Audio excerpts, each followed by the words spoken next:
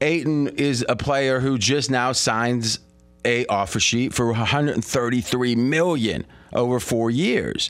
So let's think about that. If that's $30 million a year, it's $120, right? So it's $34 million a year. That's a lot of money. Sure. That's the max that he could have gotten. They're saying you could be Michael Jordan, doubly as good, and we wouldn't pay you any more, DeAndre, because it's the max they could pay him. This is the platonic ideal, the very max he could get. But just a year ago, Phoenix said, oh, you know this extension that most good or almost all good players get offered? We're not going to offer it to you. At that point, Ayton was, by all reports, very upset at Phoenix. He seemingly played hard and didn't let it affect his game, at least in a way that was perceptible. But he wants to get out of there because the owner himself, by accounts, said you're not good enough for this extension. Oh, by the way, Indiana's saying you're more than good enough. We're going to give you the max. Because remember, Indiana wasn't obligated to give him the max. They could have offered an offer sheet, let's say 4 years for $110 million. Sure. $23 million less. Then it would have been a situation that Ayton would have had a choice to say yes or no. If he said yes, he would have played under that, either with the Pacers or with Phoenix if they matched it. By the Pacers giving him the max, it's a repudiation of the Phoenix decision. A what of it? A repudiation. It's saying that decision you made, Phoenix, was wrong. Gotcha. We're going to do something that's different than that, that's going to show you how wrong it was. What you weren't willing to offer him, what Phoenix wasn't willing to offer Ayton, Indiana did. And now Phoenix would not only be ambivalent and uncertain, be mixed feelings if they re-sign him because they don't want to lose him for nothing, as you said, which makes sense. They don't. But do they want him to sign him to a contract that they already said he's not worth and then not be able to trade him for months and months and months? It seems like a no-win for Phoenix right here. Do you think it was a game of chicken where Phoenix thought, listen, we don't think you're worth this. We don't think anybody else is going to think you're worth this either. And then it turns out there was a team out there who said, yeah, we'll give him that money. I don't know if by all accounts, most serious NBA people thought it was a major mistake at the time. They're like, this guy is, remember, Phoenix was just off a finals performance. Ayton was being glorified. How Chris Paul, and he was willing to work hard under Paul. He was catching the ball better. Mackenzie Rivers, an NBA expert here, a producer also. How would you characterize what how the narrative was about Ayton's emergence in last year's finals?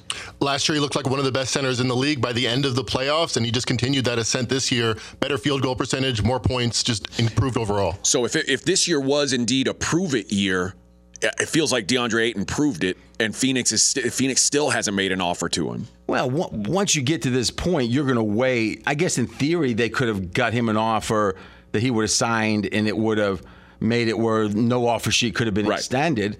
But to some degree, you never know when someone, let's say you got 100 people at an auction, and you're auctioning off a painting, let's say.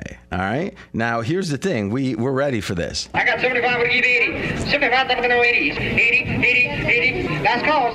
Okay. You're doing the auction, and one person says $10,000, which is, let's say it's a lot of money. Let's say you expected it to be $5,000. Okay. The picture went for.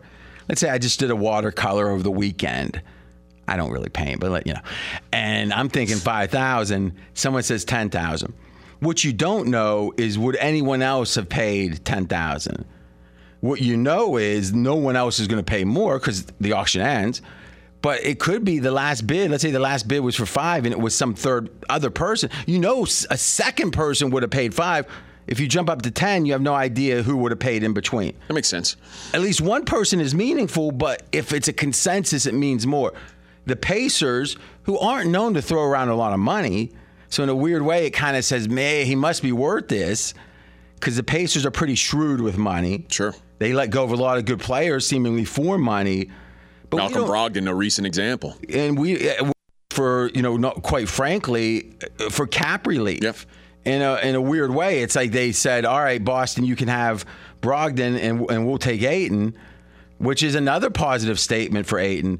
But I think it is a repudiation. It is the league saying, and the Pacers specifically, he was worth it.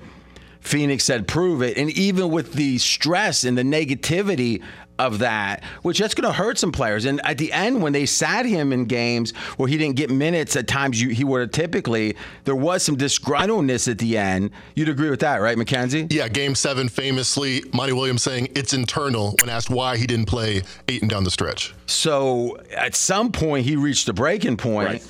But if you look at the stats over the course of the season, I agree with you, AJ. Ayton proved it.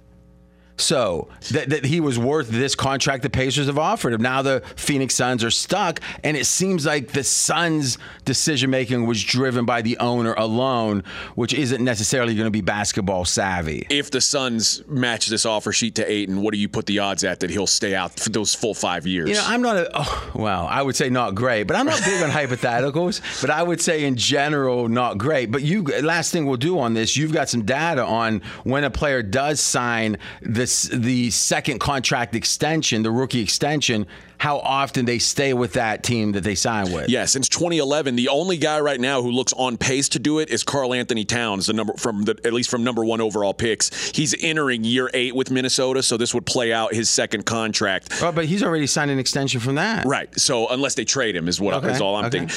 Before the 10 years before that, it was 70% people played out their second contract, got 8 years out of the number 1 overall pick. The only exceptions... Well, it wouldn't be just the number 1 overall pick. Well, I'm just talking about number 1 overall picks. All right, so how many overall picks did you examine? Back to 2000. Okay. And so how many were there? 20. 20. And in those 20, how many were offered the extension? I want to say there were... Well, why don't we do this? Let's take a break. We'll get all those pieces of data straight, and then what we're going to do is segue. We'll continue in the NBA a little bit and talk about Durant now. Colin led his show with the idea of Durant and Golden State getting more and more conversation. I'm going to make the case, and I've made it kind of piecemeal a few other times, that this would be the best thing for both Golden State and Durant. Stay tuned.